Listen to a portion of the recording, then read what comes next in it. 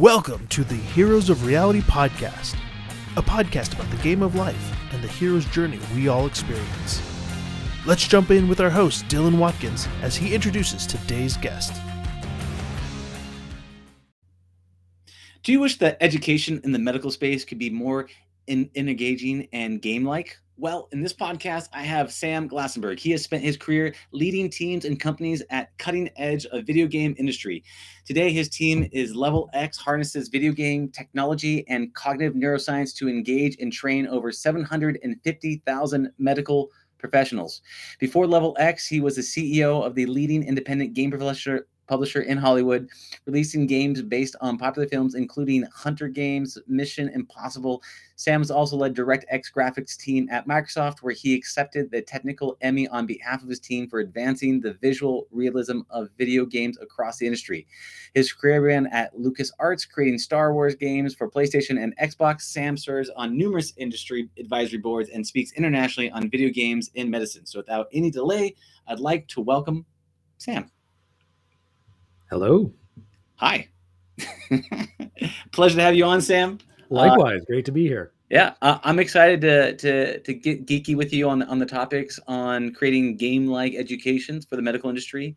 I think it's very difficult to take a seemingly an industry that usually has a lot of emotions removed from it and bring in engagement and game-like things in it. And I'd love to really kind of kick things off. It's kind of a big jump from going from Star Wars and Mission Impossible games into the medical industry and education. Can you talk to me about kind of how you made that connection? Sure. Well, it's interesting. It's come a little bit full circle because right now Level X is actually we're working with NASA with the Translational Research Institute for Space Health to adapt all this gaming technology for healthcare that we've created to help train astronauts to deal with medical emergencies on deep space missions. So I guess I've gone from flying spaceships for Star Wars games on PlayStation 2. I used to work on the cutscenes, and now my team is literally making games to train astronauts for medical emergencies. Oh, wow. The fantasy becomes reality. That's very cool. In all sorts of interesting ways. Okay, so how did I get into this medical game company? So as you read, my background's in the video game business. What's not in the bio is, well, I come from a family of doctors. So my grandfather was a famous doctor. My parents are both doctors. My wife, aunts, uncles. I'm the disgrace that went into video games. So the Level X was actually founded by accident. So back in 2012, my dad, he's an anesthesiologist here at Northwestern. And he goes, all right, Sam, fine. You're too old to go to medical school. At least put all the gaming nonsense to good use and make me a game to train my colleagues to do a fiber optic laryngoscopy. Tricky procedure. We only do it on rare and difficult patients. Even experienced anesthesiologists may struggle with it if they haven't done enough cases. He goes, make me a game that'll teach them how to do it on their iPhones. I don't want to drag anyone to a training center. I'm busy running a game company at the time. So out of guilt, in 3 weekends, I throw together this crappy little game for him that I upload to the App Store.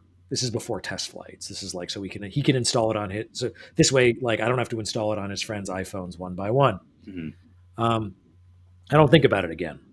2 years later, in 2014, he called me. He goes, "Hey Sam, how many people downloaded that game you made for me?" I go, "Dad, I don't know how many of your friends downloaded your game. I'll check for you." So I looked, and we had 100,000 doctors, nurses, and airway specialists worldwide who'd been playing this thing. I Google it. Why did this happen? I discover, unbeknownst to me, they'd been doing efficacy studies at medical institutions all over the world that was showing it was improving physician performance. All by accident. So this was, I would love to say that Level X was some grand idea I had, but no. Stumbled upon it by accident and basically said, all right, look, clearly there's demand for this sort of thing. What if instead of it's, Sam in his spare time, we actually put together a team of top video game developers, artists, engineers, designers from across the industry, team them up with hundreds of physician advisors and contributors to capture the challenges of the practice of medicine as video games. And, that's Level X. Super cool. So then, I mean, it's just one of those happy accidents as you came across, you saw the need. And so with it, they were able to just kind of pass around the login information um, for the flight. I know I forget what it's called. You can side load it through iPhone right back in the day. And so now you have all these tools. If you make a game, you have Mhm. tools that you can use to just share with a cohort of your friends. Mhm. Back then, such a thing did not exist. So I had to put it in the App Store in order for anyone to really access it. Otherwise, I wouldn't have done it. Like I would have just been, oh, Dad, you've got like a dozen colleagues that want to do this. Here you go. Right. Test flight links. You couldn't do that back then. So I put it in the App Store and really I never expected more than about 25 people to ever download the thing. Mm. I think I don't even know what I probably put like ilarynx at glassenberg.com or something in the iTunes account. Sure. What about, let me ask you, I mean, going into the medical space, right? It was an accident, but you could tell that there was efficiencies. What were some unexpected, what I would call threshold guardians? What were the things that you came across that you weren't expecting as a challenge, making the switch from developing video games to developing efficient training surgeries for mobile app games? Threshold guardians. I would actually say I was expecting there to be a bunch of those, and there weren't. Oh. So I was expecting, going from entertainment into healthcare, that I would turn the corner and there would be some like horrible constraint that I hadn't anticipated that was going to limit my business, some regulatory constraint or something that I just hadn't anticipated. Instead, the opposite has been true.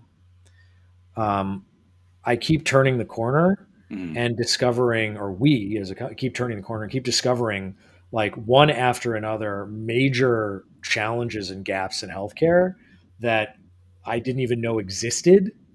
And what we discover is like the games industry in many cases have actually solved that problem a decade ago or has solutions that can be brought to bear. So it's been quite the opposite. Now, of course, obviously the things that we do, there are regulatory constraints. They undergo all sorts of medical, regulatory, legal review, especially if you're doing things like, we have games where doctors can literally earn continuing medical education credit toward renewing their medical license. Like when you're doing these things, there's all sorts of approval processes you have to undergo. But coming from the games industry, that's nothing new. Like anytime you want to put a game on Xbox, you've got to go through Microsoft's TCR process. My last company did video games for Hollywood movies. When you're making the game for the Hunger Games, every actor is approving their likeness. Suzanne Collins is approving the story. Any quests and missions you add to the story. Mission Impossible is all approved by Bad Robot. Like we're familiar with having these approval processes as part of the approval process of most games. Got it. So it was more of a kind of a wide open space and all the difficulties because the video game industry is, I mean, if you look at the video game industry, it's an interactive industry. It's the industry of interactions. So it allows you to, make things happen versus much more passive media like film. Or the movies industry itself.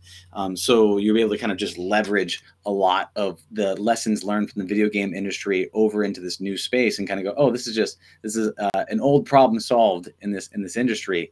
Going along the path with what you've been solving, is there areas that you found that is your personal sweet spot of problems you like to solve? Is it these hardcore surgery skills, or is it something else specifically, or what do you think are the areas that you like to solve the problems in? Me personally, the industry, your company, Level X. I mean, okay, all across the board. Yeah. So every department has its own set that they're excited about. So obviously, on the graphics side, we're doing 3D computational fluid dynamics and soft body simulation on an iPhone. So really sort of pushing what the hardware is capable of doing to recreate some of the most gnarly, challenging surgical cases. Now let's take it to the complete other side, right? There are challenges in medicine where you don't see anything. you're trying to, diagnose a patient with a rare disease, or manage a patient, with multiple comorbidities over time, with drugs that have severe side effects. These are puzzle games. These are strategy games. So when we think about, let's say, like diagnosing a patient that's presenting with some really weird symptoms, Yeah. for example, like we made a puzzle game, which we've used that game mechanic across at least 5 or 6 different specialties, where we don't just say, oh, here's your patient and here are the test results. What do you think they have? That's lame. What we do instead is we really want to challenge your reductive reasoning skills. So we created, using puzzle mechanics from the games industry, a game where it's a reductive reasoning puzzle. You have a limited amount of points, right, of energy that you can spend on ordering tests, asking questions, and obviously, like, the farther, the more expensive or time consuming the test is, the more points it consumes. And the question is, so the challenge of the game is not only how do you get to the right answer, but how do you eliminate the other, what we call differential diagnoses. So how do you not only identify what the patient has, but eliminate all the other possibilities by asking the right questions and ordering the right tests in the most optimal sequence? That's a puzzle game. Mm-hmm. Mm-hmm. When we think about things like managing a patient over time, like, they may have multiple, like I said, they might have multiple comorbidities. They might, different drugs may have different, side effects, or may, counteract other treatments. And so making those decisions is a strategy game or a resource management game. And so we borrow those mechanics. And so we think about it from a game design perspective, those are some of the most interesting challenges. That's interesting. I mean, there's a couple things that you touched on that I thought were interesting. One was you talking about the doing like real-time fluid dynamics kind of going on, which made me think about, like, so if you like cut the wrong artery inside your game, does like it shoot out and blood start pooling everywhere? Is that a part of what actually happens? Yeah, but it's not over then, right? No. Then you need to manage the bleed. Oh yeah, so you gotta somehow put something over it. Oh yeah, and you have to decide, because there's a lot of, tools at your disposal in your inventory / arsenal. Yeah. And you need to decide, like, all right, based on this bleed, am I going to use, epinephrine? Am I going to use my argon plasma coagulator, a hemoclip? You may be doing a procedure. We have a game called CardioX, which we literally have a bunch of levels in there that are interventional cardiology. You're playing under fluoroscopy. You're playing the entire game under X-ray. And so, like, the mechanic, it's very similar to Doom 3. You've played Doom 3? No, it's been I think I haven't played that one. I played the Doom. So there's this like confounding mechanic where you either have the flashlight or the gun, but you can't hold both at the same time, which is very similar to interventional cardiology, where you can see where you're going by injecting radio opaque, essentially toxic contrast agent into the heart, or you can navigate it, but you can't do both at the same time. So like, these are some of the ways that we, again, combine game mechanics in interesting ways to capture the greatest challenges of the practice of medicine. Yeah. So you're talking about, having that being able to handle the pressure of the situation by having some sort of memory of what was going on, say, inside the body. So it's almost like what I think of it as is, because more of like my references might be more Simpsons related, where Homer drinks the fluid and you can kind of see all the radiation stuff moving through their body, and you have to memorize what goes on. Then you got to hold that in your head, then go and operate or do something. Then you got to switch back to that. So it forces you to be able to hold some sort of mental model in your head of what's going on, which stretches the boundaries of your knowledge and capabilities, versus like a one-to-one, see my hands go inside the body and be able to do something. A mental model is a great way to put it. Yeah. And also, I remember that Simpsons reference, and that was the one where they looked at Homer under the X-ray, and they were looking at the radioactive contrast agent, and then the nurse turned to the doctor and said, "We haven't injected the dye yet." Yes. Thank you for coming with me on that one. Yes, and that is 100% accurate in the Simpsons reference category. And so, what about you're talking about some of these mechanics that are good to bring over across there, right? You talk about puzzle mechanics, right? You're talking about some of these other ones where you have these choices, risk management choices, or these order of operational choices. In terms of storytelling, engaging emotions, other types of characteristics, how do you bring things over from the video game industry and inject it into the medical industry? All right, so the best in many, many ways.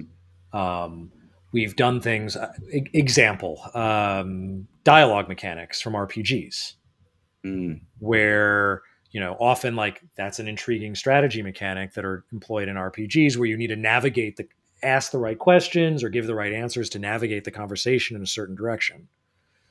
A lot of the challenges that doctors face clinically is how do you, employ the right bedside manner? How do you ask questions the right way in terms of the sequence and how you phrase them in order to get the right answer that you need from the patient?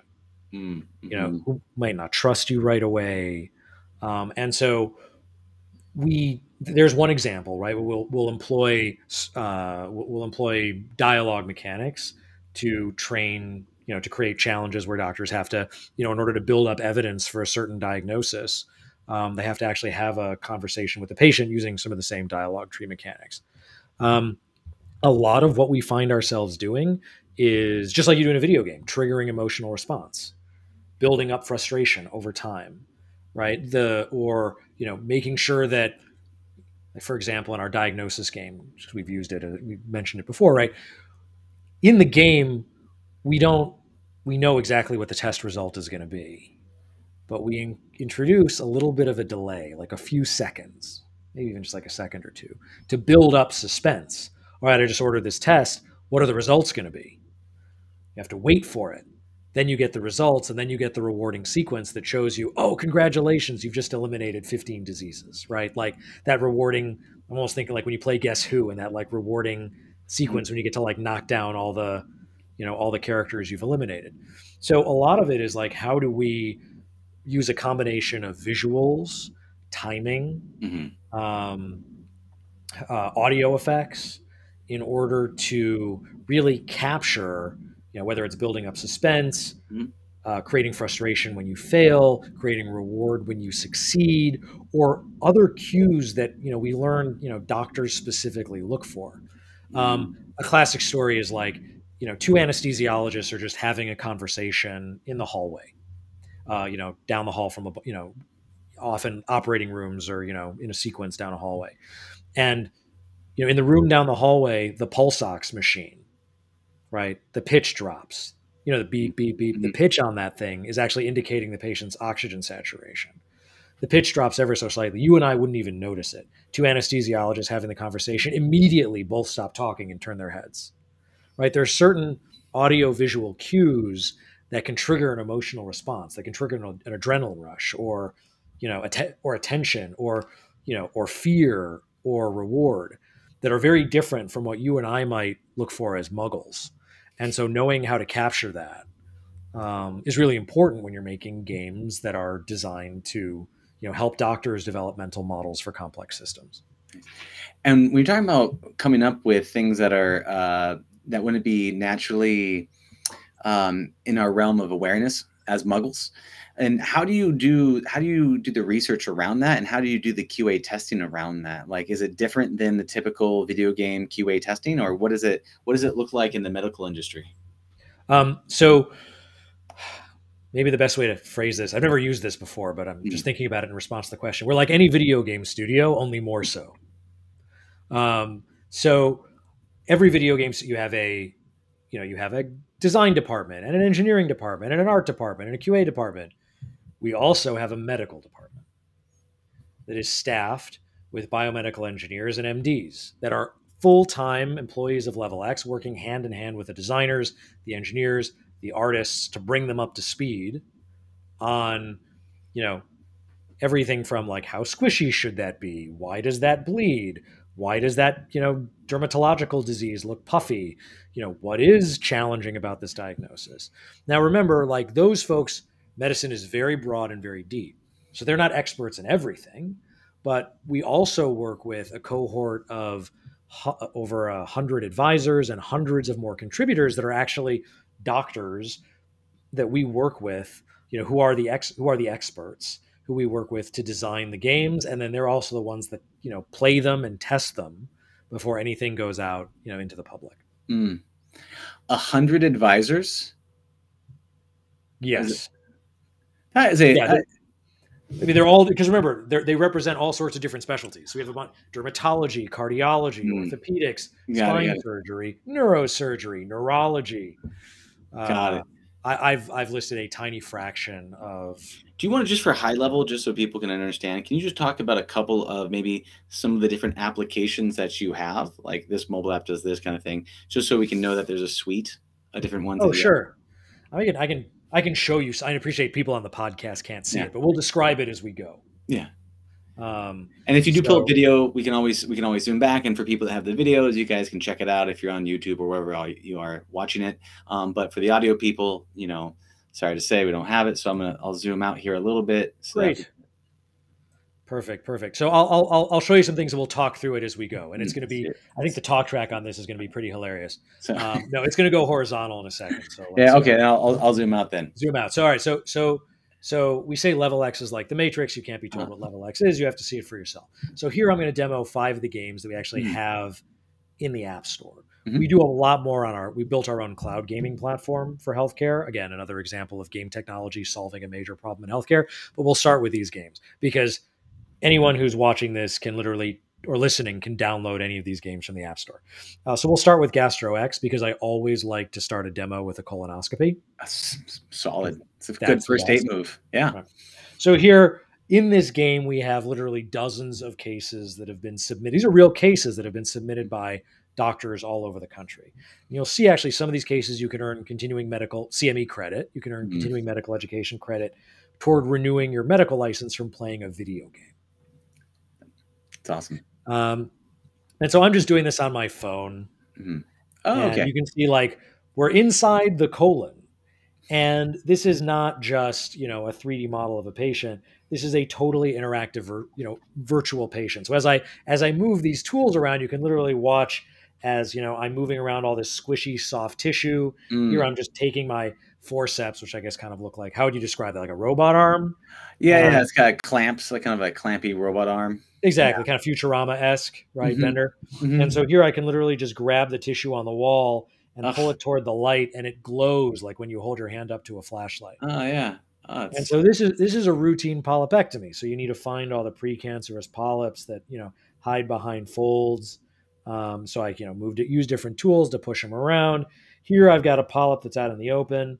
I'll go and I'll grab it. This is a hidden object game, right? Like think about you got these polyps that are hiding in all sorts of places. Some of them are flat. Here there's one out in the open.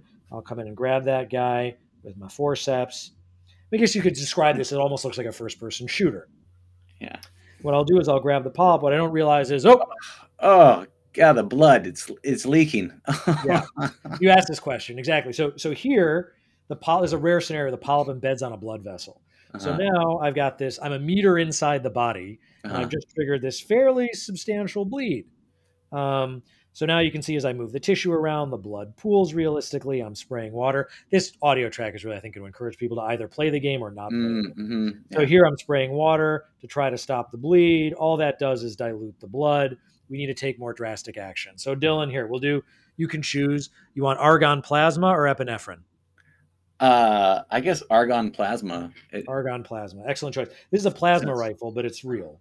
It's a little bit smaller. I can cauterize the wound. All right, good. Excellent choice. Yeah. Objective achieved. Bleeding stopped. Now you see this sort of nasty mess of blood and water down here. I can find the other 4 polyps, but we don't have time for that. So here you can see I can just take my argon plasma coagulator and fire this beam of hot plasma into the tissue to cauterize anywhere, because it's a totally interactive virtual patient until eventually you cause so much damage I just failed the case.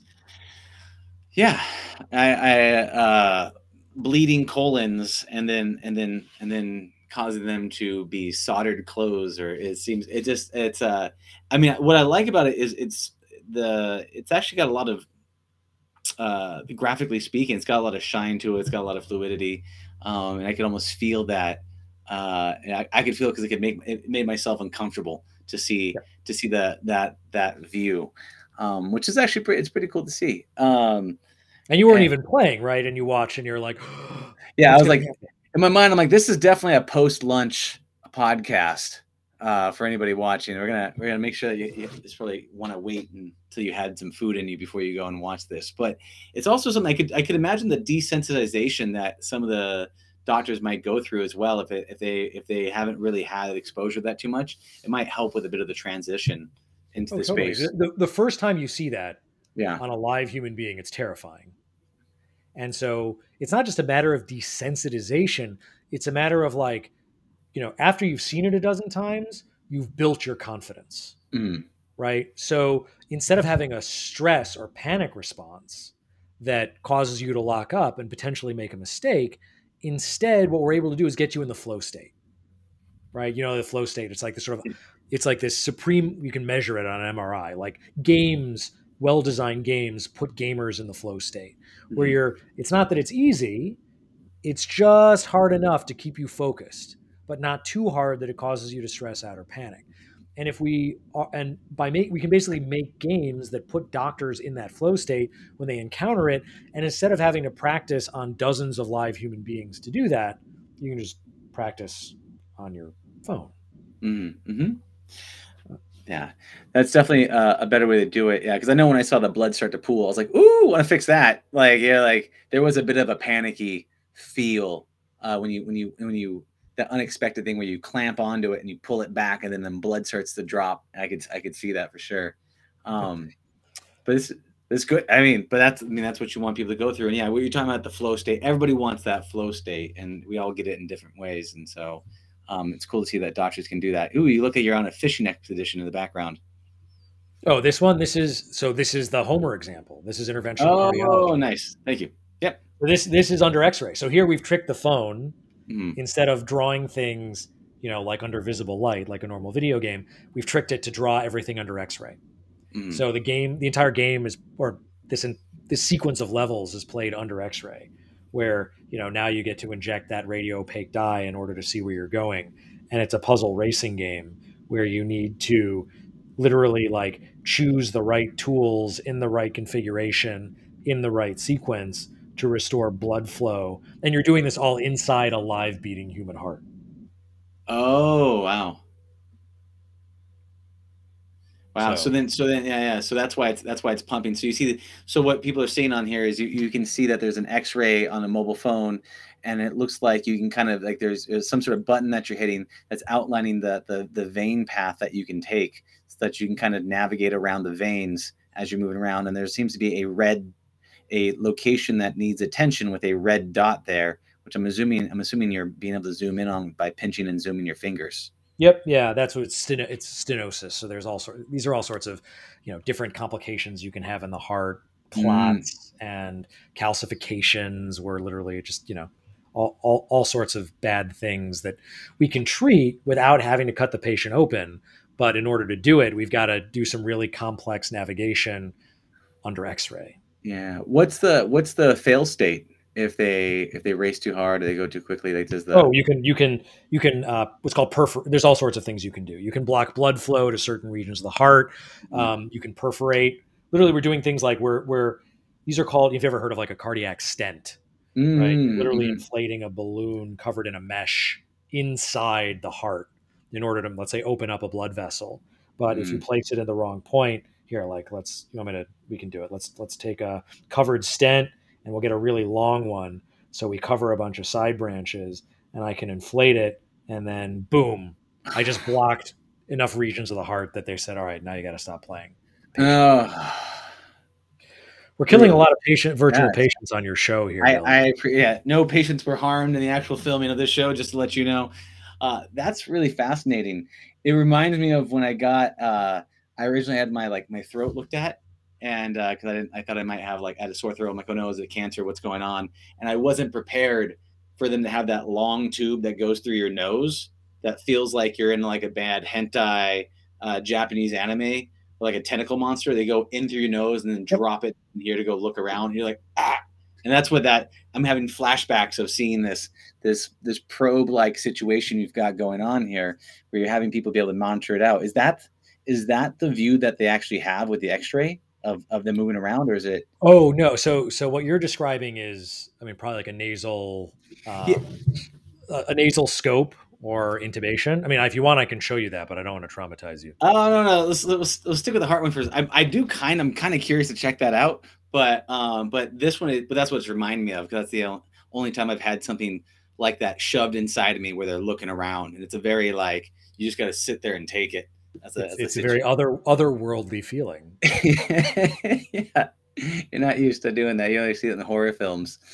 So one of the questions I do have about this is, so you talked about this in terms of viewing and interactivity, and then what about the gamification mechanics in terms of motivating people to actually go through it? And is there like a progressive system in there? Is there like achievements and power ups, or like what does that look like for more of it? Yes, yeah. So that we do all of that just like games do. We have the achievements, we have the Mhm. leaderboards, we have all of that. But I really think that those are the when I think about the games industry, Mhm. right? Like it's a misperception. Like when we talk about gamification, right? Mhm. It's a word that it's one of those things where it's like the word is actually a good description of the word, but every example that we think about gamification is usually pretty lame. So we really don't like to use that word anymore. So, for example, like when people think about games, they think about badges, achievements, leaderboards. Those are not like that is the sort of most shallow layer Mhm. of game design. Like I said, we didn't invent badges in the games industry. We stole that crap from the Girl Scouts.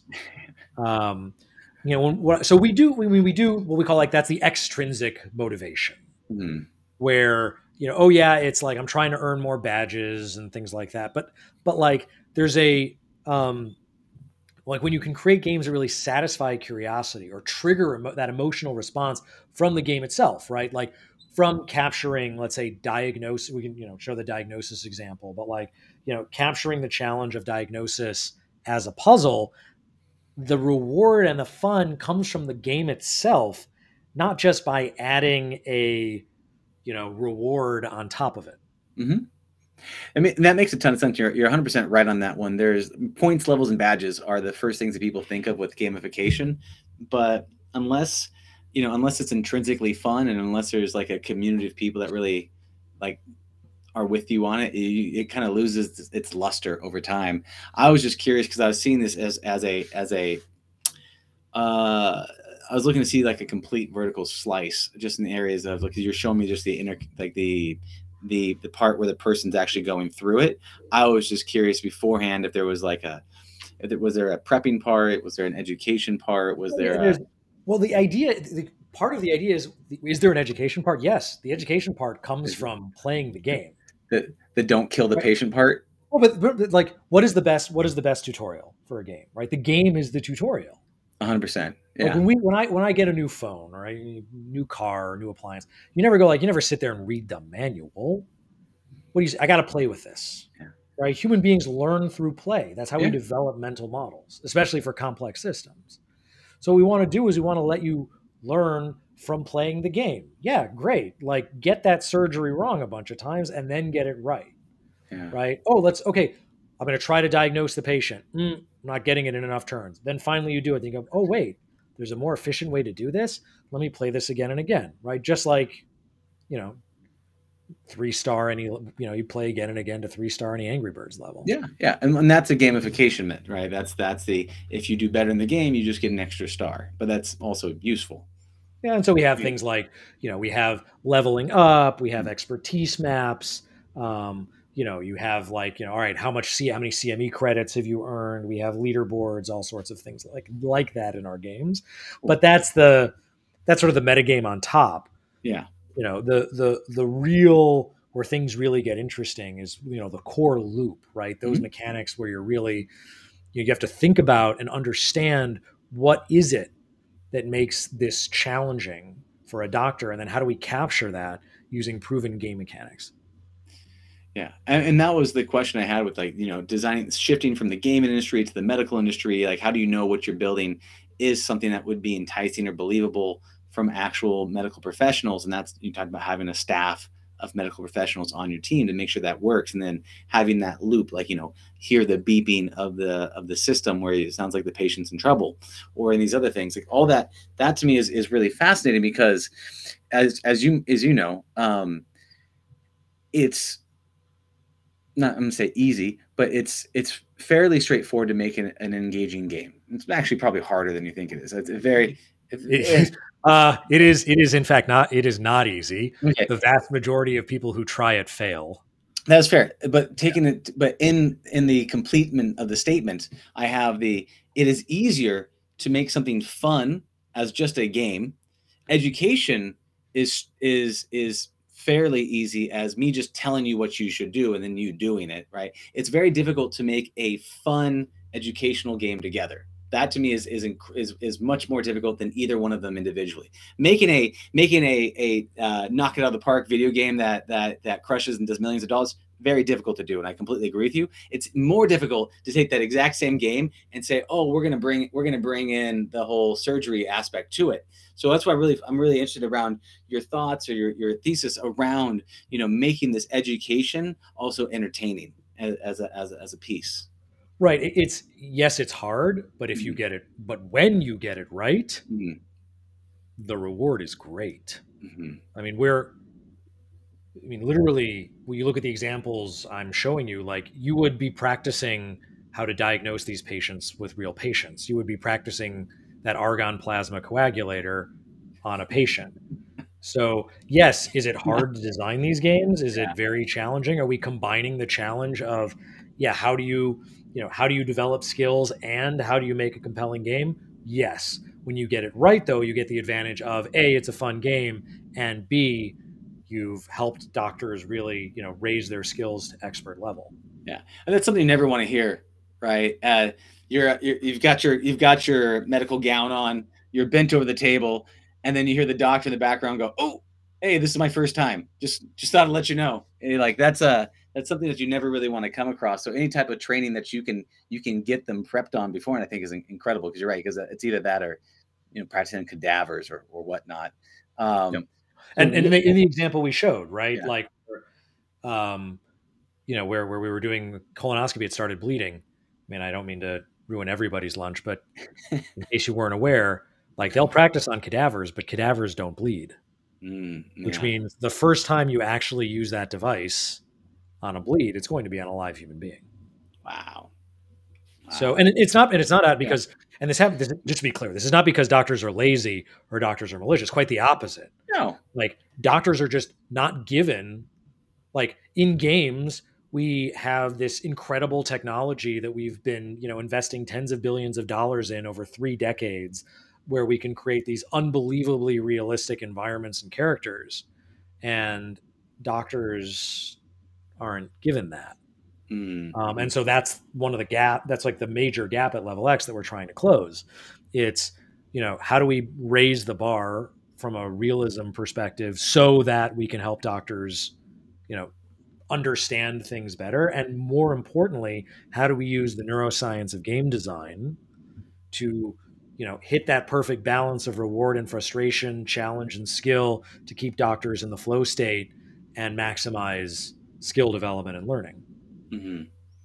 Yeah, and part of that is making highly engaging stuff that has some sort of either positive feedback loop or has some sort of personal awarding or something that is, you're talking about, like the loop itself, the learning loop or the habit building loop in itself has to be pleasurable or fun or in some ways compelling. And then you're talking about adding meaning on top of it, of saving patients' lives or practicing those types of things. I was just curious around the whole thing of, like, this is, it's a very unique field for you guys to step into. Are you thinking about right now? It's on mobile. Are you taking this to other platforms as well, or is it primarily? Yeah. So yes. So we started on mobile, and more recently we actually built out. You're familiar with cloud gaming, Project X Cloud, PlayStation Now. I mean, I know cloud gaming, like Gaikai and that kind of stuff. Yes, exactly. So we built the first cloud gaming platform for healthcare. So the idea is the same idea of, the game is not running on your phone or on your Xbox. It's running on a super high-end machine in the cloud, but then multiple people can interface with it at once. And so what that lets us do is it literally multiple people can do surgery together on a virtual patient simulated in the cloud over things like Zoom or Microsoft Teams or whatever your poison might be. Here, I can show you one. Should we do one of those? Yeah, let's Here, take a look at it. hold on a That'd be second. great. All right, so here okay, so we'll have to talk through what people are doing. I'm going to send you a quick link in the private chat here. Sure. And I'm just sending you a web link. Just go ahead and click it. Okay. I've clicked on it. I have it on my window over here to the side, and it's loading up. Perfect. All right, you're in. Oh, I'm in. So you see this gross knee on your computer, right? I do see the gross knee. Excellent. Okay, great. I'm going to make myself a little bit smaller. So we're both looking at, I don't want to do that.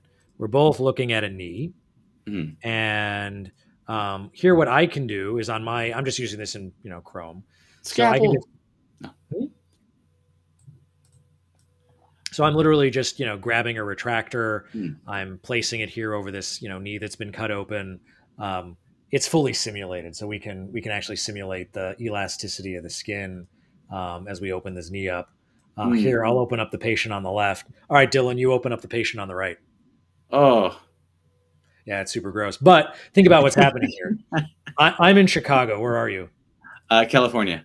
You're in California. Yeah. So you and me are what, 1,000, 2,000, about 2,000 miles apart. Mm-hmm. And you and I are doing surgery together on a virtual patient that's simulated in the cloud.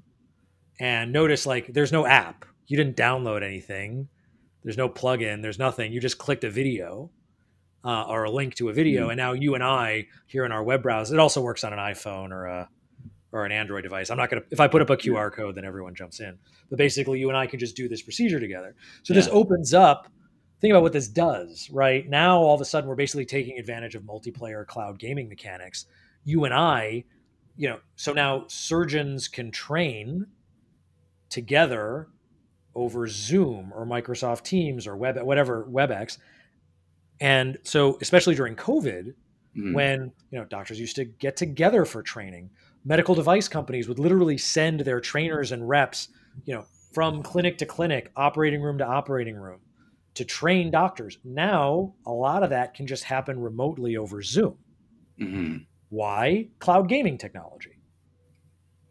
Yeah, and I'm right now. You can see the screen rotating. I believe I'm the one rotating that by just. You're rotating it, but you're seeing it on my computer. Yeah, I'm seeing it on my screen, but I'm also seeing it on yours as well, which is really interesting to see. And then I'm assuming that you have some sort of admin controls on your side that allows you to kind of control the pace or something. I control the pace.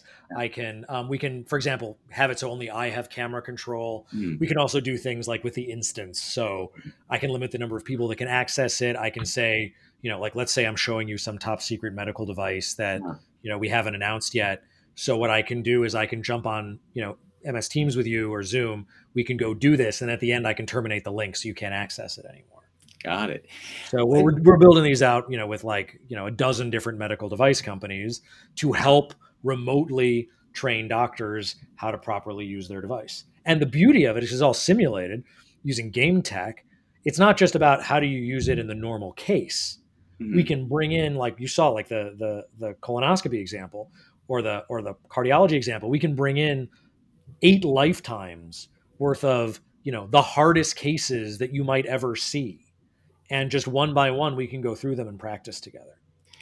That's awesome. And then in terms of knowing that what you're building is effective and efficient, how do you measure for yourself the efficiency or the effectiveness of what you're building? Oh, all sorts. So obviously we all just sort of move outward. So within the game, we can see improved performance. Mm. Right. So we can see they're getting better. They're using the right technique. They're ordering the right tests. They're answering the questions correctly. They're diagnosing the patient more effectively. They're choosing an optimal treatment plan that actually matches the published guidelines from the medical society. Great. On top of that, we also do efficacy studies ourselves, as well as our clients, our academic partners, many of our advisors will actually run efficacy studies at their institutions to just constantly be testing, like, all right, not only can we see that someone's skills have improved, can we demonstrate transfer, that those skills actually transfer to to work in real life. I mean, that was the entire reason the company got started, because I made something as a favor to my dad, and efficacy studies that they were doing on residents and medical students showed that when they went in to do the actual procedure, they were doing a better job and failing less and doing it faster. Got it. So then you're able to actually even track the efficiency inside the game to where you can say, okay, this doctor got better by say 30%, and you can see that in the game, and then you can see how they're actually performing inside of say in real life in some way, shape, or form, and you can track that across the platform. So you can show from how much they use the app to them getting better in the app to them getting better in the real world, and that shows kind of a more or less a straight line indicator of saying, okay, this is, you can tell that the quality or the performance is going up, and that's the way that you can measure it. Yes, I mean, obviously, like when we're doing it in a measuring, translating, we're actually measuring transfer. Then we're doing it, as part of a controlled study. But yes, very cool. Are there any new horizons that excite you? Whether it's the new industries that you're looking at, or new tech, or anything coming around the corner, is there anything upcoming that you're particularly interested in? There are many, many things. So I mean, look, we're always exploring. I think it was getting back to the thing we talked about at the beginning, right? Of like everywhere you turn the corner, there's another problem. So one of the things that we've been doing lately that's I think very exciting is actually using this tech to close racial disparities in healthcare. So, for example, let me see if I can even pull up some visuals on this. But like, let me see if I can do that. Yeah, here we go. So, I feel like so for example, like dermatology. So we just launched a game in dermatology over the summer. And one of the major problems in dermatology is dermatologists struggle to recognize disease, especially rare skin disease, on skin tones they don't see every day. Mm-hmm. So in games, we've gotten very good lately at creating realistic skin that looks not just realistic, but like under any lighting environment. So what we did was we basically built on top of video game skin rendering technology a system that allows you to basically, we can generate any skin disease on skin of any color and under any lighting environment. So you can recreate in this game, we can actually recreate everything from what it looks like in the clinic under high quality light and a dermatoscope, all the way to what this might look like over telehealth with someone trying to take a bad picture with their Android camera with the flash turned off at the wrong angle. And so what we can do is we can basically use game tech to help doctors train their brains how to recognize skin diseases on, let's say, skin tones that they don't see in their clinic very often. Mm-hmm. Yeah, that makes a lot of sense. I was actually really frustrated because I did go. I had a service that was a mobile telehealth thing, and I had a scan. And I was like, okay, what's going on with this? So I took like a photo of it and I sent it to them, and they're like, you should probably just go see a dermatologist in real life. And I was just like, but I have this whole telehealth thing, and I felt that there was a bit of frustration because they had a very low confidence of being able to diagnose it. Their solution was, you should probably go to like a doctor. Which sounds like what you're allowing to make happen right now is the ability that they get the confidence goes up even with getting some sort of mobile lighting photo or whatever else is going on with the situation, which is really neat. How did you come up with the dermatology section? Did someone approach you about that, or did you realize that the tech is now available for you to be able to service it? It's all based on demand. Mm-hmm. So essentially, I mean, the reason we launched in cardiology, for example, is we discovered we had thousands of cardiologists that were basically playing our pulmonology and gastroenterology game, like, in anticipation that we would release something in cardiology.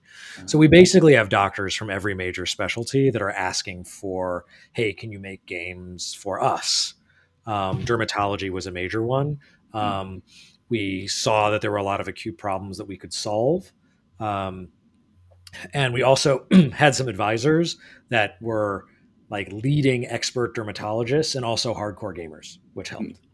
Yeah, that was my question about that too. Is in the industry, I imagine that the younger doctors that are more the hardcore gamers in the areas are much more adapted to this technology versus maybe there might be some more seasoned doctors that have been around for a while that might be a bit hesitant or resident to actually try this technology out. Is there have you seen any issues with trying to get the more senior generations to be able to adapt to this technology?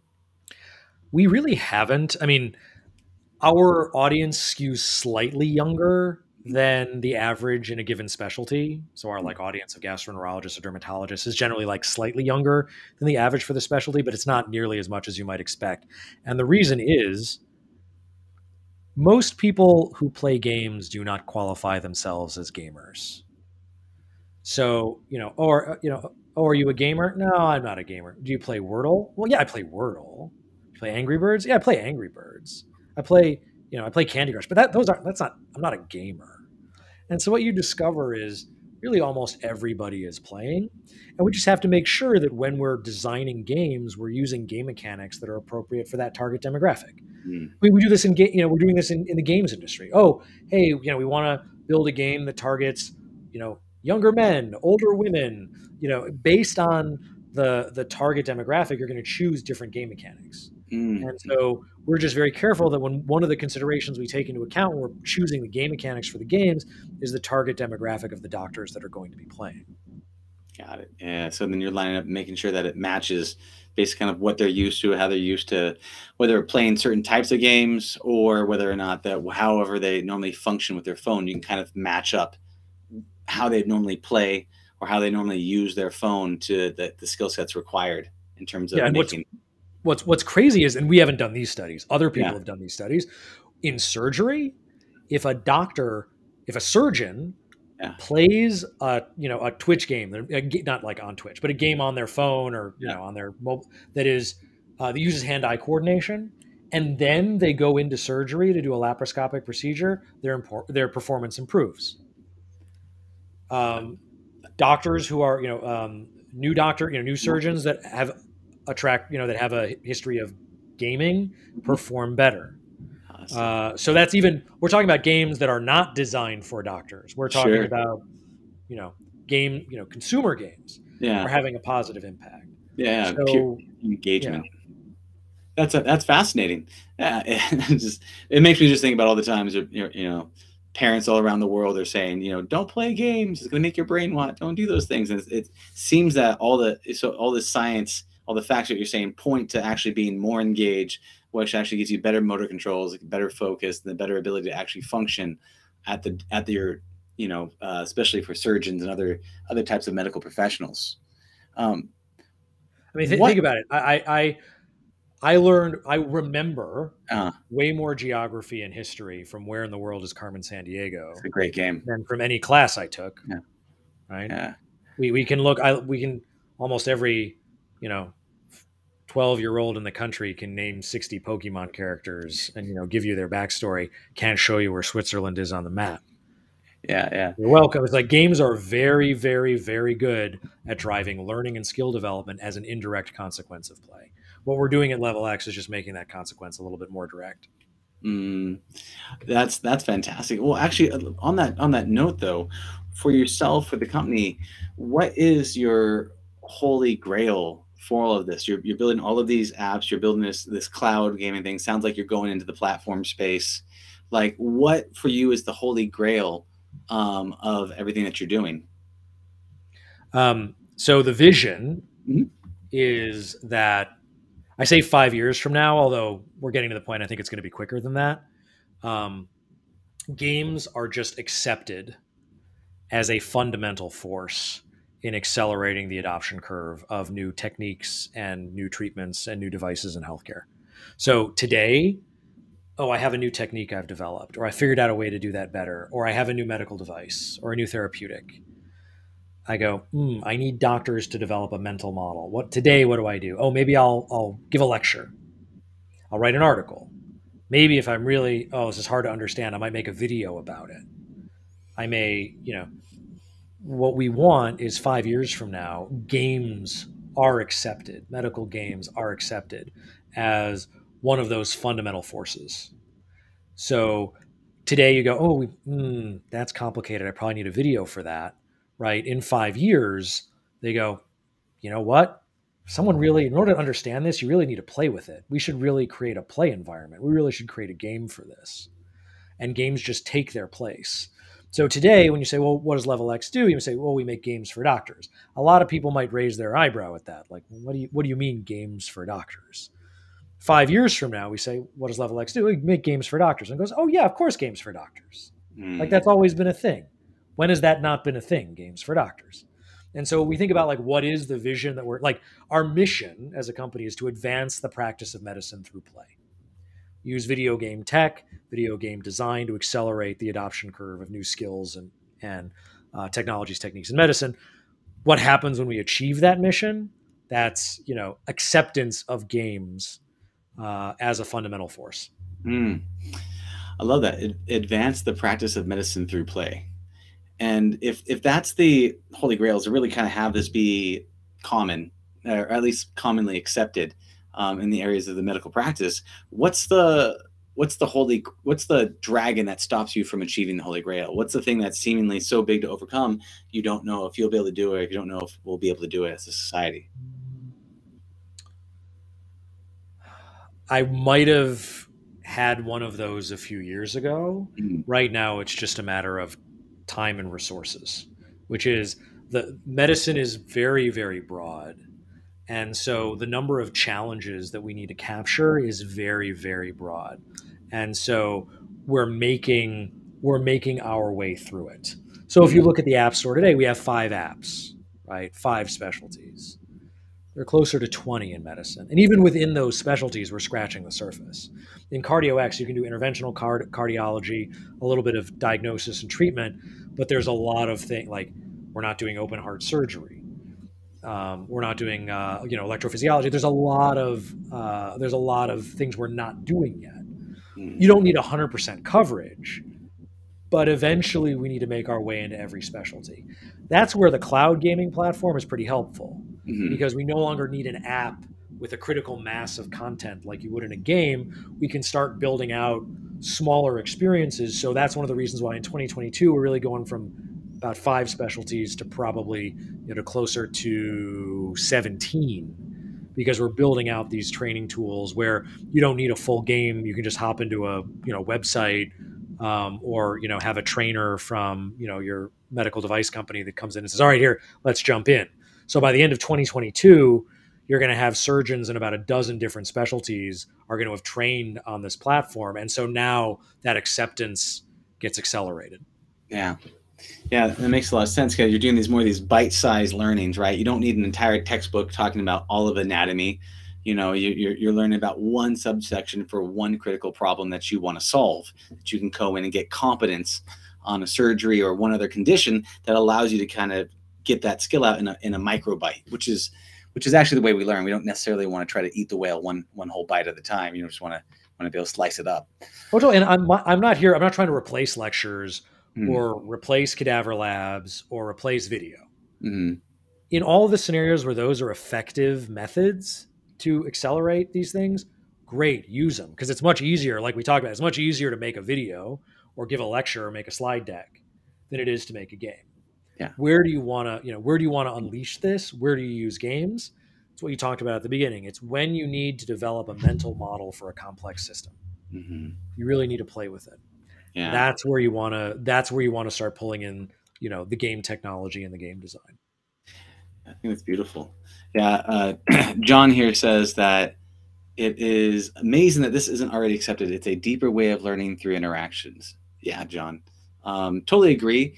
But I also think that you probably more in the gaming space, and so probably a bit more biased to that. But you're right.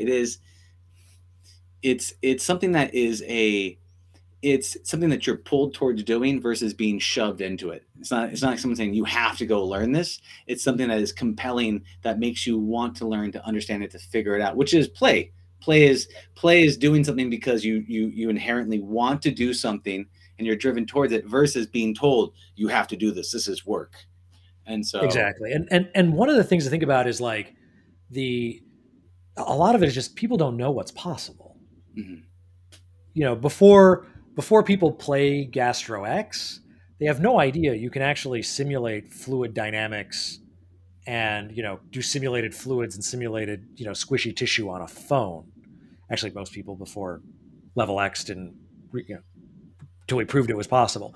You and I just hopped on and did surgery together without an app.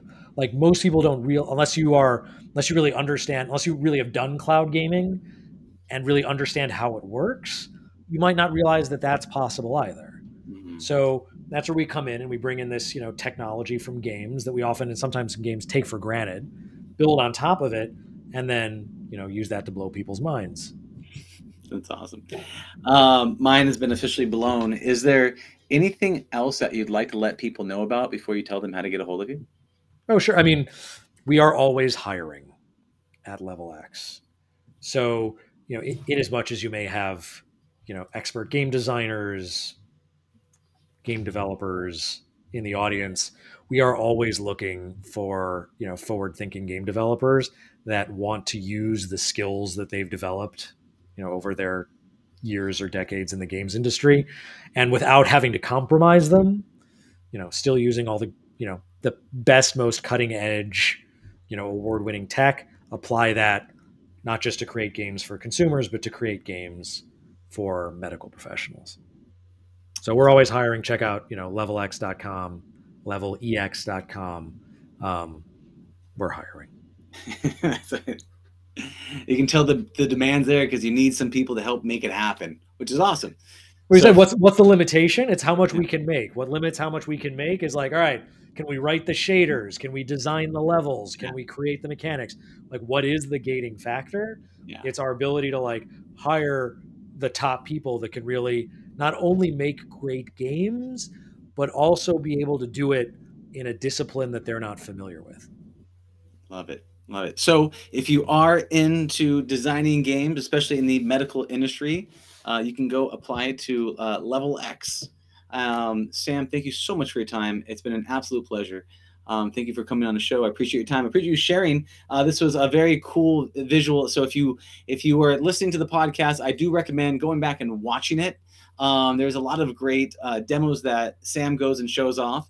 And so if you get a chance, check it out. And if you're interested, sign up for Level X to find out more. So thank you so much for your time, Sam. I appreciate you, and I'll see you on the other side. Great. Thanks, Dylan. It was great being here. Okay. Bye now. Thank you for listening to the Heroes of Reality podcast. Check out heroesofreality.com for more episodes. While you're there, you can also take the Heroes quiz to find out what kind of hero you are. Or, if you have a great story and want to be on the podcast, tell us why your hero's journey will inspire others. Thank you for listening. See you on the other side.